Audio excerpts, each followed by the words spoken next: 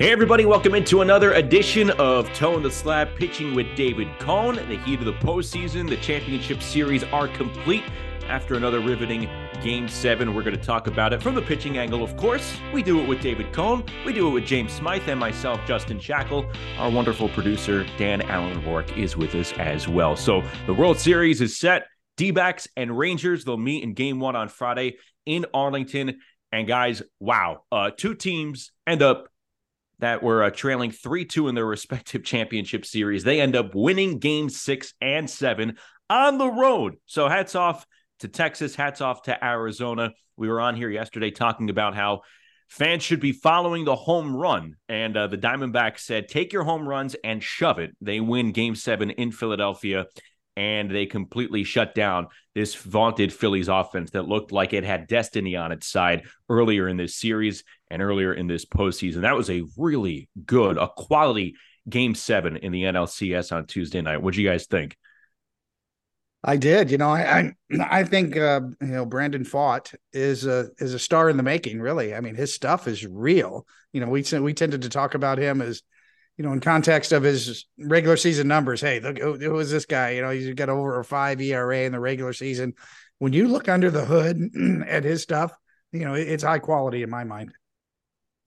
Right. And he shut down a formidable offense. And Coney, what happened? We were talking about the home run ball and how teams that had been out that didn't homer while their opponent did had not won a single postseason game this year. And then in Game 7 of the NLCS, the Diamondbacks squeak it out 4-2.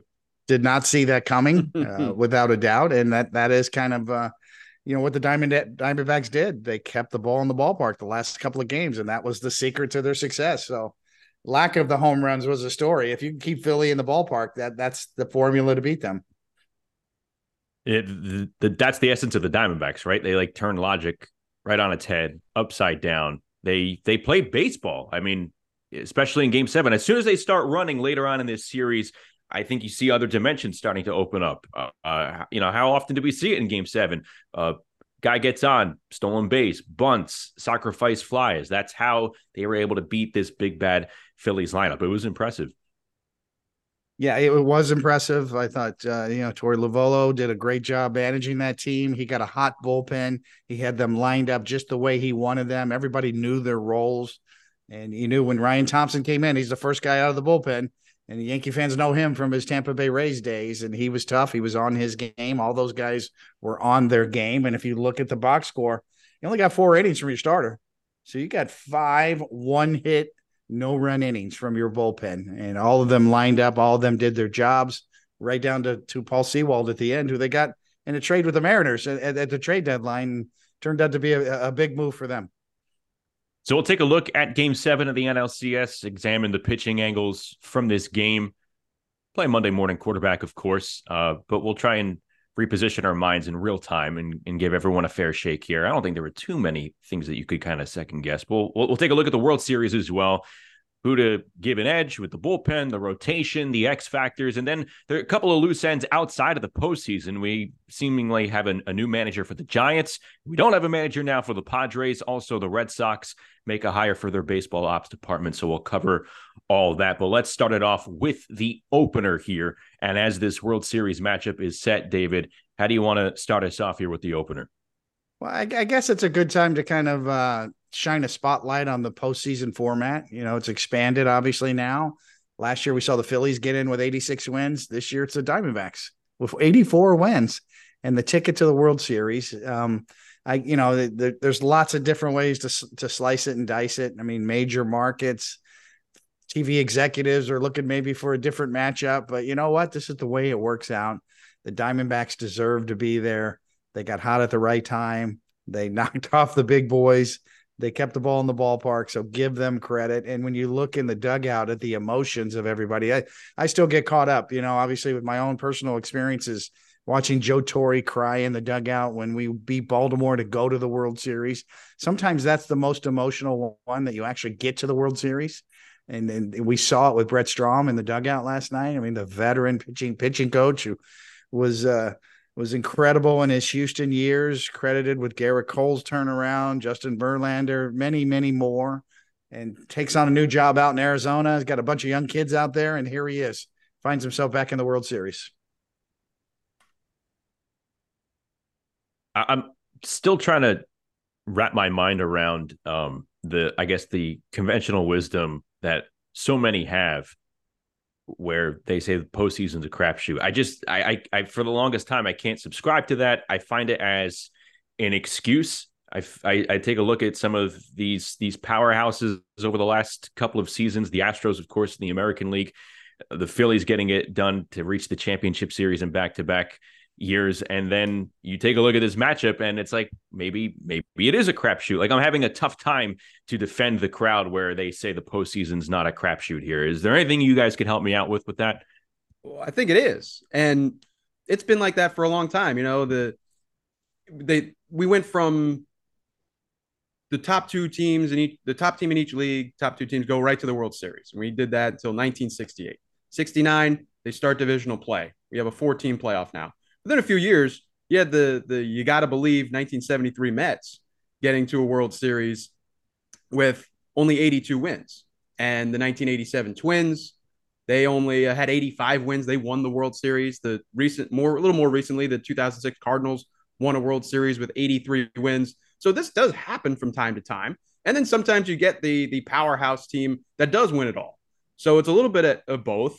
But with the new format, you're inviting more teams to the dance, and you're doing more rounds, which gives teams a bigger chance to get picked off sooner than we might think.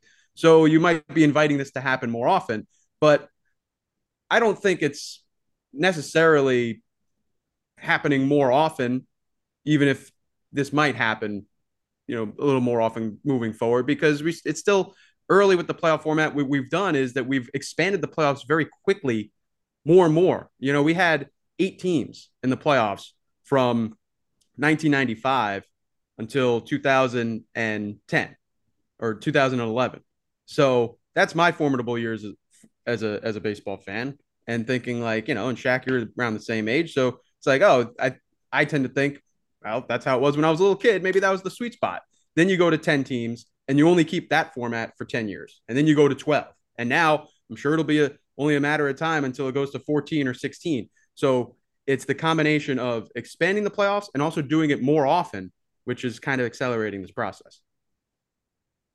And I'm going to hang on and not subscribe to the crapshoot crowd, but this is definitely a win for them. This is a day where they can be dancing here, and you have the D-backs, an 84-win team, and the Rangers, a team that many people probably weren't counting on in a month like September, where it looked like it was going to be a gamble for them to even make October. But here, both teams are. Game 1 Friday night. Before we get to the World Series, let's talk about Game 7, Game 6 as well, because the D-backs won both in a hostile territory, trailing 3-2 after Game 5. How did the Diamondbacks neutralize this Phillies offense? And we touched on it earlier. They made the home run a non-factor. How'd they do it? Well, their starting pitching was better than they were given credit for. I mean, we knew about Zach Gallen. Merrill Kelly's a veteran, really good pitcher that a lot of people around the country maybe not don't know much about him, or not, even though he's a bit of a veteran. We mentioned Fott last night in his stuff. He had a 3,000 RPM slider going there, sweeper. His sweeper was real. When you talk about Brandon Fott, you think, man, young rookie pitcher. Wow, kind of got beat up a little bit in the regular season. He's better than you think he is. So their pitching was underrated. Their bullpen got hot. Torey Lovullo did a great job of managing his bullpen, his pitching, taking guys out. We saw that he had a confrontation with Merrill Kelly when he took him out after 5 innings. And that was a classic new school, old school kind of an argument. How could you take him out? He just struck out the important part of the lineup. He just got through the top of the order. Why not push him, for another inning? But Lovullo knew what he was doing. He knew Ryan Thompson was hot. He had his bullpen pieces lined up. Their roles very specific. So yeah, their pitching was underrated. And you go back to Brett Strom. He deserves a feather in his cap. He got a young, inexperienced pitching staff to the World Series, and how he did it. Wow. Only they truly know, and keeping the ball in the ballpark is a big part of that, obviously, but some swings and misses too, up and down in their lineup. They can take the ball out of play. And that's one way to neutralize big power hitters is strike them out. It's kind of an all or nothing thing, right? You look at, Schwarber, Kyle Schwarber's all or nothing, right? You can strike him out. A lot of their hitters are power hitters, but if you can miss some bats and get them off balance, then you can have success. And that the Diamondbacks proved that. Yeah, and hats off to Brandon Pfaadt because he pitched a great game in Game 3, and even yesterday when we were previewing Game 7, I highlighted his sketchy regular season numbers. But Coney, you mentioned you go under the hood. Eno Saris of The Athletic, formerly of Fangraphs, does a lot of great stuff. He noted Pfaadt last night in Stuff Plus, which is a metric judging the quality of the pitch. He has Pfaadt's sweeper as a top 30 slider in baseball. So. And this is a young pitcher who's starting to put it together late in the season. So maybe you mentioned like a star in the making, Coney. Maybe he's somebody that, makes a name for himself, not just this October, but then can establish himself as a really quality starting pitcher in 2024 and beyond. And as far as the other swing and miss guys, I mean, Kevin Ginkel, his breaking stuff was just vicious. He could have been striking out, Babe Ruth and Mickey Mantle with the stuff he had last night. Yeah, slider was nasty. Unhittable, yes. Yeah. Fought first inning. I mean, he gets 2 strikeouts in the first, ends it with striking out Harper, completely shut down the Phillies in that first inning after his team staked him to a run early on. I thought that was massive for Brandon Pfaadt, and it's fun to watch. Like you're seeing an X factor emerge for this D-backs team with each time he takes the mound here in October. And I'll be guilty, man. Like when the D-backs play the Yankees late in September at Yankee Stadium, they had Brandon Pfaadt listed as a starting pitcher one day, and I had never heard of him before then. Like I'm not paying too close attention to the wild card race when we're in our own bubble here, with the Yankees and doing every game for them. And not only that, but just the D-backs in total. I mean, we had an ugly, ugly weekend of weather at Yankee Stadium in late September. I think it was like September 23rd through the 25th. Games were delayed. They were postponed. We had a doubleheader and a really gray atmosphere at Yankee Stadium on Monday, and that did not look like the team that was going to win the pennant in the National League. But we'll get back to that point. More Toe on the Slab is coming up. People, I need to tell you about a special offer from DraftKings because the NFL season is officially here. We've partnered with DraftKings Sportsbook, an official partner of the National Football League, to bring all new customers an exciting way to join in on the action right now. New customers, download the DraftKings app, use the promo code SLAB, S-L-A-B, bet just $5, and boom, $200 in bonus bets hit your account instantly. That's right, new customers who bet only $5 will get $200 in bonus bets instantly. Staying on the action, use your $200 in bonus bets on DraftKings parlays, combine multiple bets together for a shot at an even bigger payout. If sports betting is not yet available in your state, don't worry, you can still get in on the fun with DraftKings Daily Fantasy, where they offer cash prize contests for nearly every sport. Download the DraftKings Sportsbook app now. New customers, use the promo code SLAB, again, S-L-A-B, bet just $5 on any wager and get $200 in bonus bets instantly. That's promo code SLAB only at DraftKings Sportsbook. Easy to second guess, guys, but in the moment, did you have any issue over some pitching moves here? Like, did you have any issue in Game 7 over when each starting pitcher was pulled? If anything, on the winning side, really. After 4 innings, you go to Joe Mantiply on the Arizona side.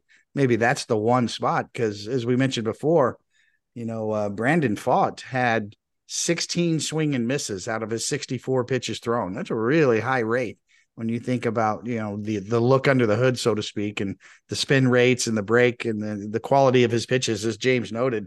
So, yeah, that's the one spot that I would look at. So, Joe Mantiply, I get Ryan Thompson. I get the rest of the guys. We mentioned Ginkel's had a great year, another breakout star.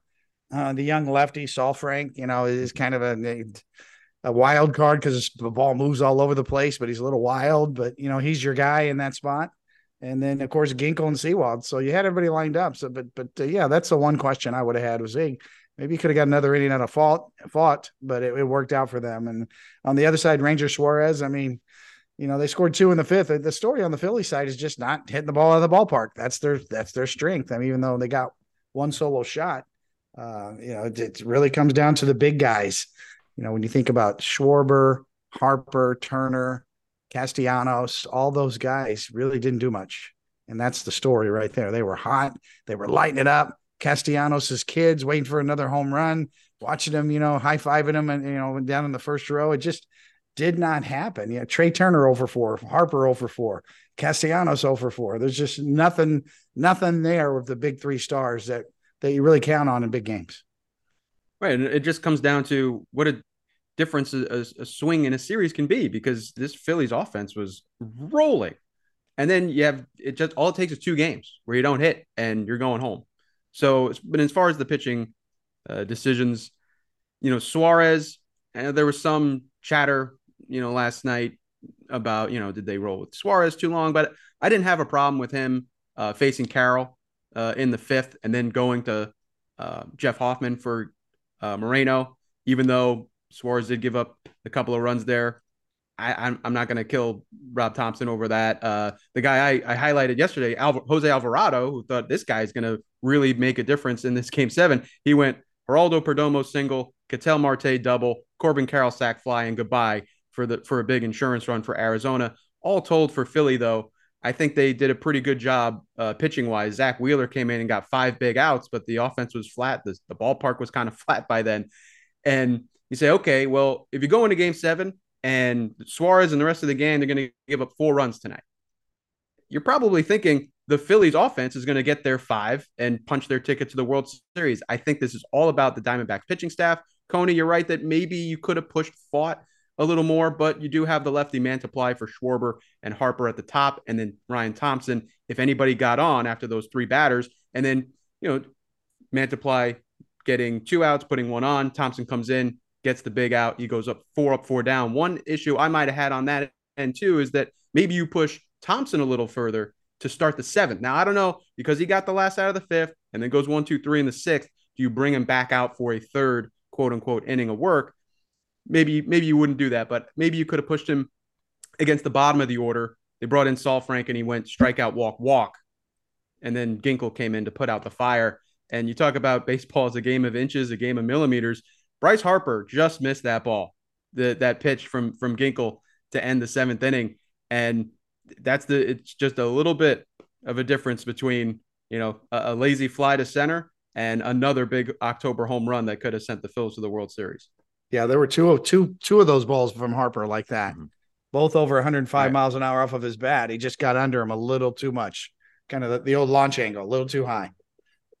Yeah, two deepish flyouts to the opposite way in left center field.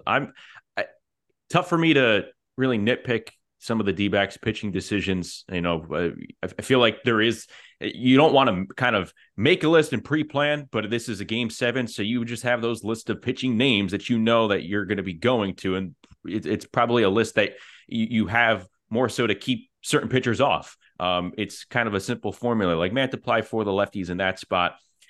I get it. I would understand the D-backs defense. Saul Frank, like Coney mentioned, kind of a wild card, hit or miss. He's facing the bottom of the lineup, so it didn't work out in this scenario. But he's again a pitcher that is part of the Game 7 formula there. I guess the one thing for the Phillies, and this is definitely in hindsight, because I just didn't think they would bring Zach Wheeler in if it wasn't a fresh inning.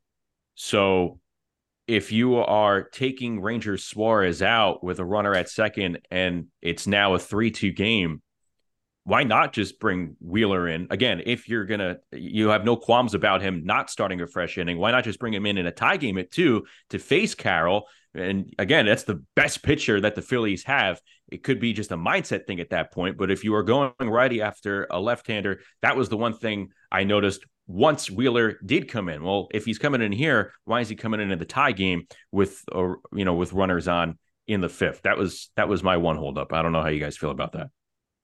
No, it's a valid point when you have a wild card like Wheeler that you can throw in there, but he's a starting pitcher and you have to worry Yeah. about his routine and getting him warmed up properly. It's not like it's an easy guy to call down there and get ready in 2 or 3 minutes because you're going to come in the middle of an inning. So that's probably what Rob Thompson was thinking, trying to get him a clean inning to start and then to see how far you can roll with him. But yeah, it's an interesting point because anytime you know a guy like that is available, and throughout the history of postseason, we've seen dramatic appearances from starting pitchers. I remember Randy Johnson pitching in 95 in the Seattle series, walking in from the bullpen. Jack McDowell, a starting pitcher on the other side, walking in from the bullpen and pitching in that game. Oral Hershiser in 1988 doing that.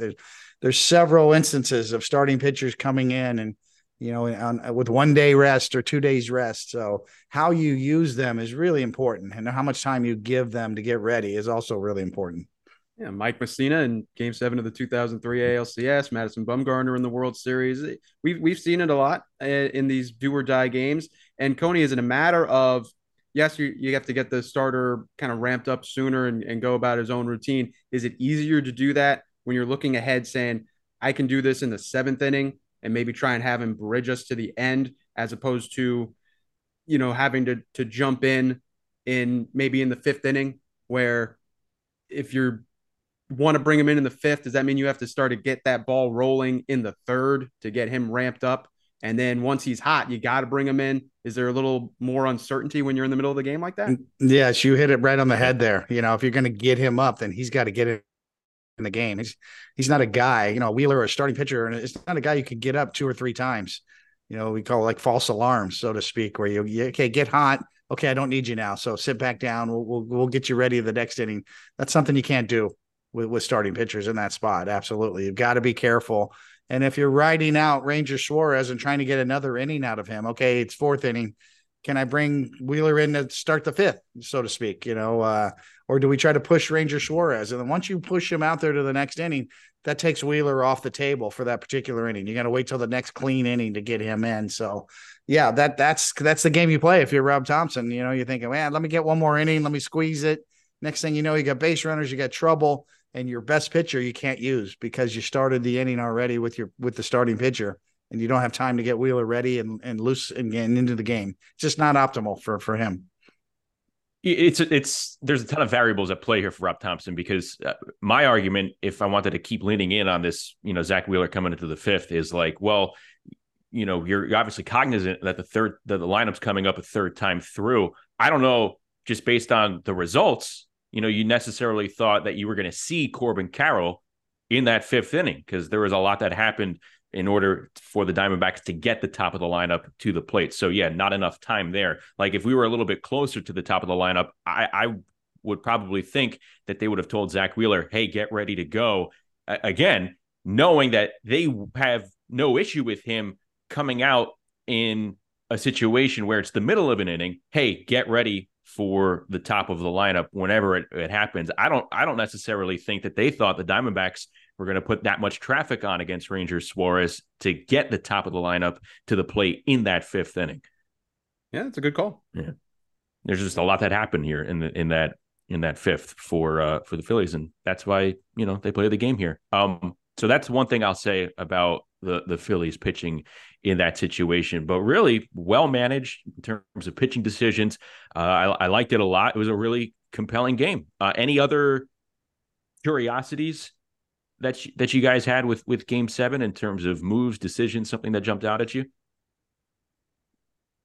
Not really. Nothing specific. When you have, a low scoring, pretty clean game like that, then it just really kind of falls back to the stars. Whenever we do a broadcast, you guys know this, you're looking for stars and strategy, and you expect the spotlight to kind of present itself for some of these guys, and it just didn't come through for those guys, especially on the Philly side. And you kept thinking Harper's going to do it again, in one of those 2 games, or Schwarber or Castellanos and Turner. They just were so deep with sluggers, and they had such a good feel in their home ballpark. And we talked about the home field advantage in Philly, and that's really what it comes down to. You cannot give Arizona enough credit here, going into Philly and doing that in what is right now the number 1 baseball ballpark in terms of home field advantage. It's Philadelphia.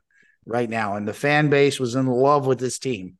And for them to not come through in those 2 games and none of their stars step up, and for Arizona to pitch the way they did, wow. You can't say enough about Arizona, going into Philly and doing what they did.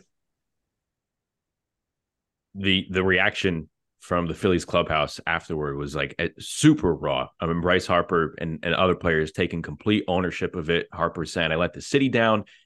Castellanos, who had a big strikeout in a situation where the Phillies had runners on in the fourth, he said, this feeling, it's a disgusting feeling. So they were not shying away from the mics. They took full accountability, but you're right. All the credit goes to the Diamondbacks for stepping up and coming into that hostile crowd in Philadelphia. That was the number one spot in the postseason. Citizens Bank Park was rocking each and every game. And that is one of the reasons I think a lot of people wanted to continue seeing the Phillies on this run. They were rooting for these endearing players because of the way their fans were treating them. And that's kind of like a Philly oxymoron right there. You don't see that often. So this was a new slice of Philadelphia that I feel like the rest of America was seeing with the way the Phillies were playing earlier and the way that the energy in their home ballpark was looked at from the outside. All right, World Series coming up. Game 1 in Texas, Rangers and D-backs later on this week, Friday night. That will be Game 1, the setting there. Whose style of play are you rolling with between the D-backs and the Rangers? Well, the D-backs are just a great story, but they're always going to be the underdogs. They just have to be. They had a negative run differential this year on their season. If you think about that, their Pythagorean record should have been under 500 according to the run differential. Now that's not everything. Obviously, they broke the mold. They got hot late. They've got guys clicking on all cylinders right now. Their bullpen's lined up as we said, but they're still the underdog.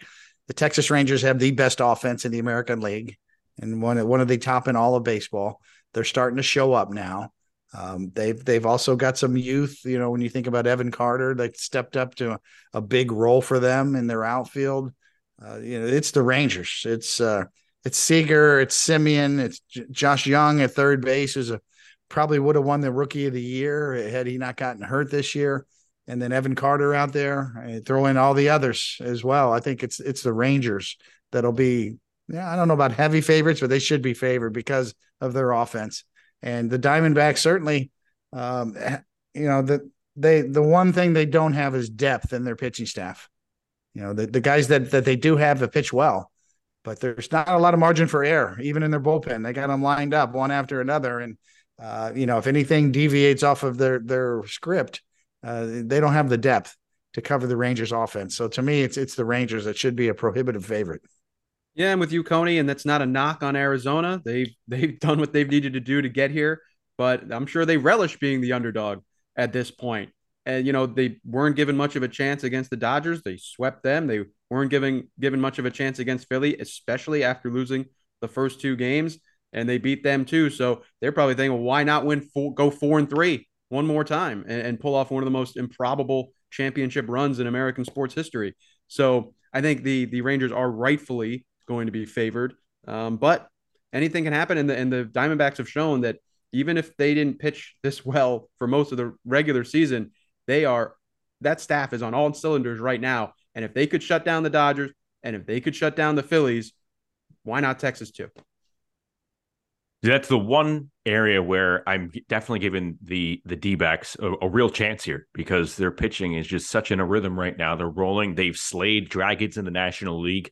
What is one more team? Who are the Rangers after you get by the Dodgers and the Phillies here? I'm going to make a boxing analogy. This is like a skilled boxer who punches with precision. That's the D-backs, and they're going up against a decorated knockout artist who has some skill too and likes to fight right in front of you. They're not coming into this fight from a distance. They have no problem getting in your grill and going right to work. Now, the precision puncher, the skilled boxer can sometimes get by on just that alone. They don't necessarily have to match the power, but they have to be on their A game throughout. So the Diamondbacks cannot take their foot off the gas pedal at all during the series. Otherwise, they're going to find themselves on the mat pretty quickly. Now, I mean, they were down 0-2, so anything could happen after that. But again, I think this is an underdog situation for the Diamondbacks. I do give the edge to the Rangers, but watch out, because I am definitely not counting out Arizona. Let's go position by position here, not specifically around the diamond, but bullpen, rotation, offense, starting with the bullpens, because both units were seriously in doubt in the eyes of many. Whose bullpen are you giving the edge to at the start of this series? Wow. Yeah, I'm pretty impressed with the Diamondbacks because they're very defined in their roles, and everybody seems to know exactly when the bullpen phone rings, whose turn it is to pitch. And that's an underrated facet when you're dealing with human beings, especially relievers, who tend to be a little flaky at times, and they like to know their roles, and it does have an impact. So I don't know if there's any significant advantage one way or the other. I think obviously Texas has their own question marks when you think about, Aroldis Chapman and what he's going to do at the end of games. And the Yankee fans know that very well, that roller coaster ride. We saw Ginkel as a setup guy, what kind of a year he's had. So yeah, they're pretty good. They're pretty solid. But I would say pretty closer to even Steven on the bullpen side. I don't see a significant advantage one way or another. Well, I think it's going to come down to who's going to have the greater concentration of their innings in their top guys. Where the Rangers bullpen, it's all about Sborz, Chapman, and Leclerc at the end and trying to avoid everyone else. For the D-backs, with Saul Frank being a little more of a wild card, and it'll make a nice symmetrical top three versus top three. You have Sborz, Chapman, and Leclerc on the Texas side, Thompson, Ginkel, and Sewald on the Arizona side. Looking at those bullpens, so the trio for the Rangers has a 2.49 ERA. Everyone else, 5.09. Diamondbacks, Thompson, Ginkel, and Sewald, 0.98, 0.98 ERA this postseason. Everyone else, 5.06. So you have in the bullpen, you have those three versus everyone else. And then in the rotations, Eovaldi, Montgomery for Texas, Kelly, and Gallen for Arizona. You're going to have to use guys in games, 3 and 4, but it's going to come down to what do you get out of your top 5 pitchers, your top 2 in the rotation, your top 3 in the bullpen. I think whoever gets the better concentration of their innings out of their top 5, trying to avoid those other guys, that's who's going to come out on top pitching wise. Well said. And I'm giving the edge to the D-backs, right? If you're putting 3 against 3 and not focusing on the top 5, just bullpen here, I'm giving the edge to the D-backs right now. I have doubts in Aroldis Chapman getting that big out. Like David said, we've seen this before. I just think the D-backs and the back end of that bullpen's rolling with a lot of momentum. And yeah, Saul Frank is a wild card. Half of that time he could be on. So hopefully, he's sprayed with some good luck in this series for that D-backs bullpen. Touching on the starters, yes, both are top heavy. But we need to focus on this number 3 starter now in this World Series, this starting spot, because you have Max Scherzer, a future Hall of Famer, going up against this emerging talent in Brandon Pfaadt. In terms of the rotation, who's getting the edge here, guys? Yeah, I really think that Andrew Heaney could be a wild card here and matching up with the Diamondbacks left-handed hitters. Corbin Carroll's their best hitter. Alec Thomas in center field, a lefty too. I mean, yeah, there's a possibility that you're going to look at matchups. You got to go even a little deeper here. Who's going to start game 4? How are you going to use Andrew Heaney in that spot? He could be a bit of a wild card that swings it to Texas way in my mind, especially if you can find a way to neutralize those lefties. And namely, I'm looking at Corbin Carroll. He's the guy. Who do we got that can match up with him? That might be Andrew Heaney. He's tough on lefties. That could be interesting there. So it's still, pitching wise, Max Scherzer's a big wild card here. Obviously, as we saw, is he healthy? Can he give you some innings? What's he gonna be like in a game 3 matchups? And if he's game 3, he's game 7 as well.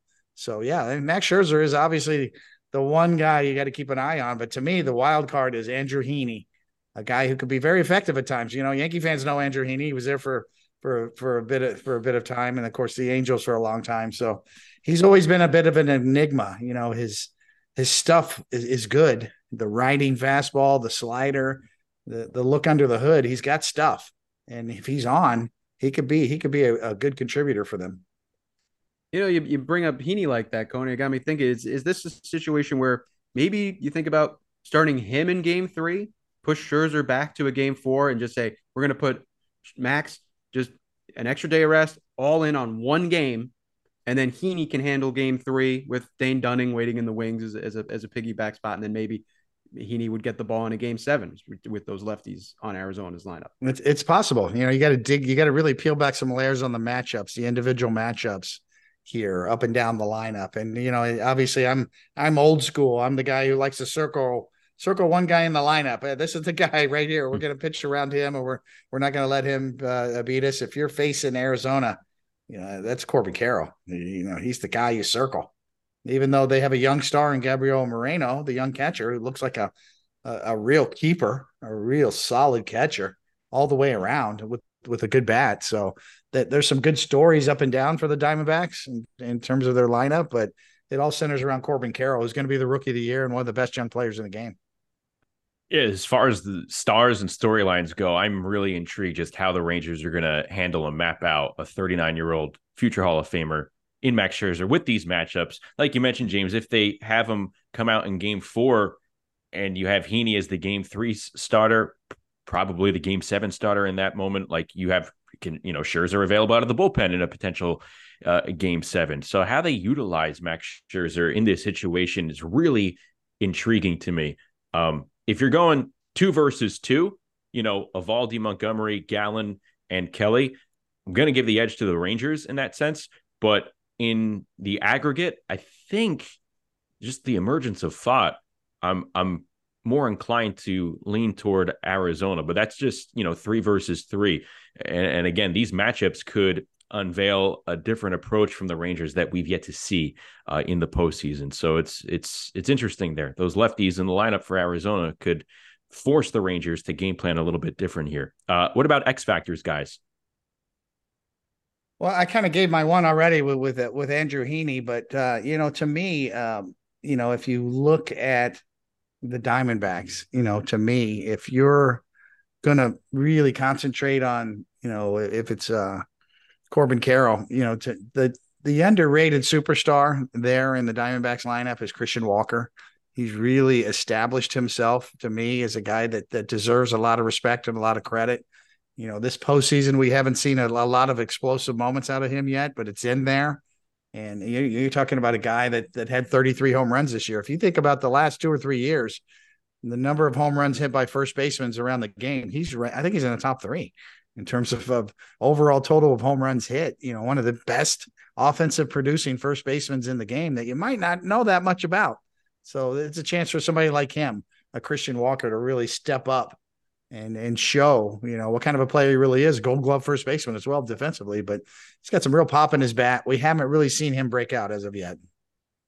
It sounds like a chalky answer, but why not go with the LCS MVPs on both sides that are both tearing the cover off the ball right now? Ketel Marte, good bat to ball guy, switch hitter, versus Garcia, who's just mashing everything right now. So which one of their MVPs is going to keep the ball rolling a little more for another week or so into the end of October? Yeah, I'm continuing to lean on the Scherzer factor for Texas. He needs to look more like Max Scherzer, less like a 39-year-old pitcher finding his way back from an injury. And I'm going to echo Coney's sentiments on Christian Walker. 7 for 39 in the postseason. Home run hitter, 33 homers. What you saw over game 6 and 7 in Philadelphia from Arizona, Walker, if he's able to get right here, he can really accentuate what the Diamondbacks do well, provide that home run factor that can help aid them against an offense like Texas in terms of going toe-to-toe with each strength. All right, guys, there's a lot of news going on around the league, and I bet you're going to hear more and more with a couple of days off until the World Series. New information is just flooding in, and while we're recording this, I'm seeing that SNY is reporting the Mets have permission from the Brewers to interview Craig Counsell for their managerial opening. So it seems like that is slowly shifting toward a reality where Craig Counsell could become the Mets manager. And we've said it before, Craig Counsell could conceivably hold the keys to the entire offseason for this sport in terms of what the Brewers could do with their pitching. But let's go around some moves that are more concrete here, because Bob Melvin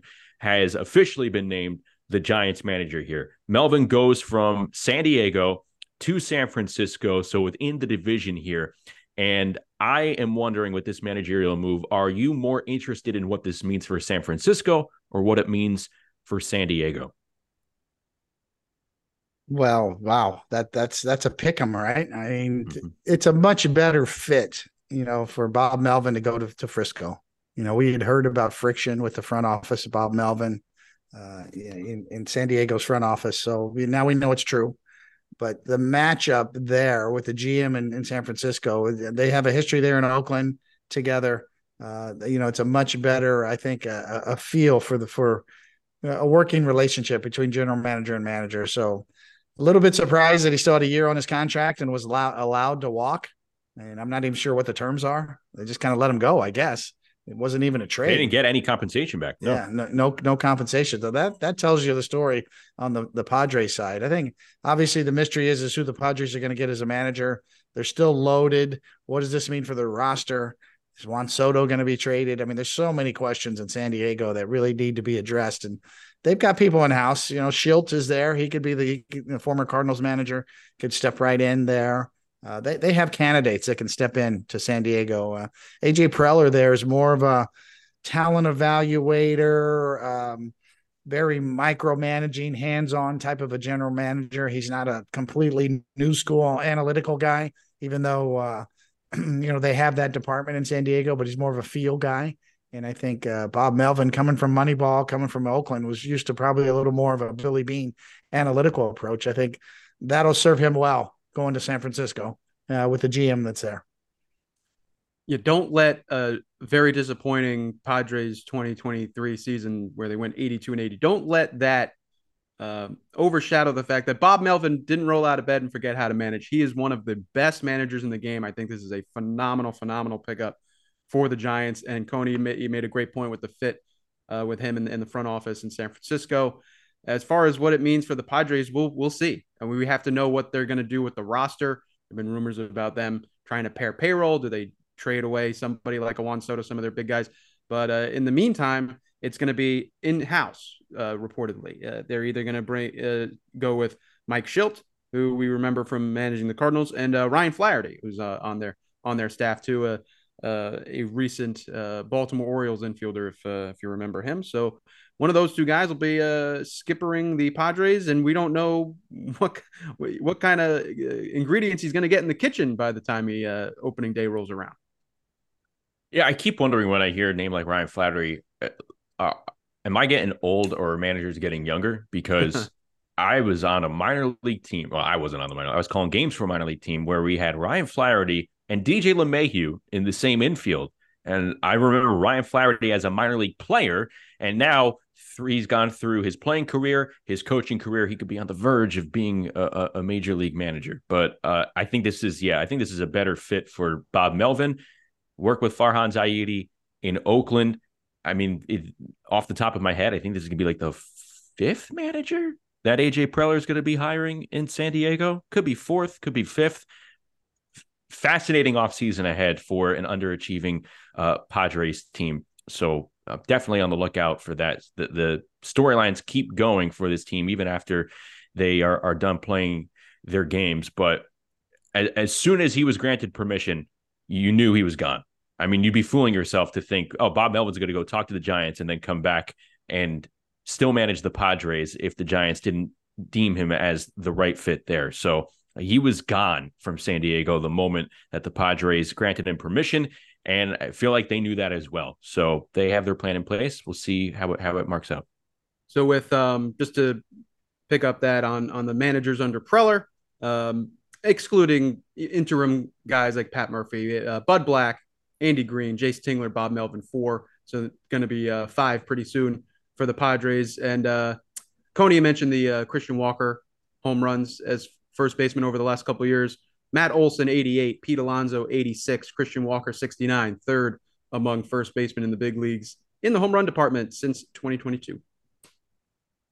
All right, over in the AL East, you have the Red Sox reportedly hiring Craig Breslow to run baseball ops. And everything we've heard about this process from the Red Sox when they Ken Bloom went on the search here was that people were staying away from this position. They did not think it was stable here. Breslow's a former player. He pitched for the Red Sox, was working in the Cubs front office, former player, but savvy with the information.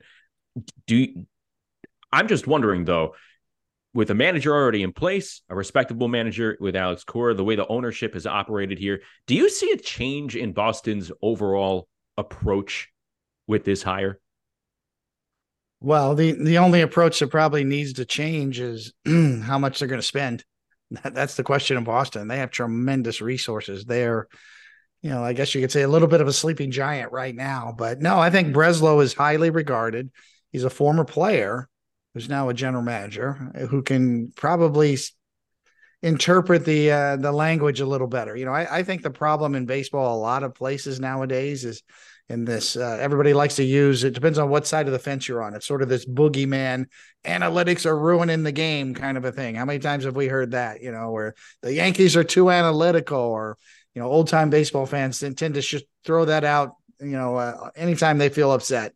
That's not really the case. The problem in baseball is what I call the kind of the last mile guys, the guys that interpret the information and then relay that to the players. Is still kind of, to me, a market inefficiency, shall we say. You need more guys like that. I think Craig Breslow's that guy. He's a guy that's really smart. He understands the analytical side of the game. He understands what it's like to still play the game. He speaks both languages. And I think, to me, that's something I'm looking for now in front offices. You can have the best analytics department, the best information, but how you interpret that information and how it's relayed to the players can get lost in the shuffle. Think Aaron Judge's comment at the end of the year, hey, maybe we're looking at the wrong numbers. That screams to me that there's a problem in the interpretation and who's delivering these messages to the players. It's not in the information itself. It's not analytics as the boogeyman ruining the game. Every front office has an analytics department. Every business in America has an analytics department. It's the era of big data. You'd be pretty foolish to think that that's not going to be a part of baseball too, or that's the problem in baseball. The problem potentially in baseball is who's interpreting the data, who's delivering the message. Craig Breslow's that guy. He's that guy in my mind. I know Craig. I talked to him. I watched him pitch, covered him. He's been in the game. He's got front office experience. I think it's a great hire for the Red Sox. I think he's the right guy at the right time for them. He was one of the brightest players in the game when he played, and he was, I feel like, a lot of times considered like, hey, this is the kind of guy that could be a future manager. Maybe we weren't giving him enough credit. He's going to be even further upstairs. But I think, Coney, we've mentioned this before with the Red Sox. It's going to come down to ownership commitment. How much are they going to invest in turning this ship around? So I think a lot of it is going to fall on ownership too. Yeah.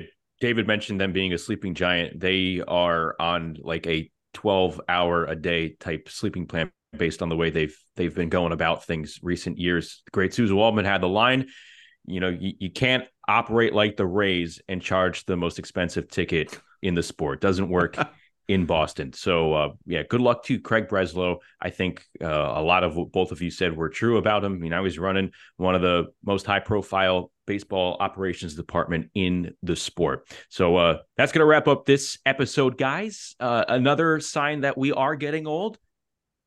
I see my friend Danny Wexelman just tweeted out that we're going to have 2 players in the World Series that were born in 2002. So Evan Carter and Jordan Lawler. Yes, we are old. We're getting older. We will talk to you, of course, during the World Series. Game 1 coming up Friday night in Arlington. Rangers and Diamondbacks. It's going to be a good one. We'll talk to you along the way. For David, for James, for our great producer, Dan Rourke, I'm Justin. We will talk to you soon on Tone the Slab, Pitching with David Cone, a production of John Boy Media.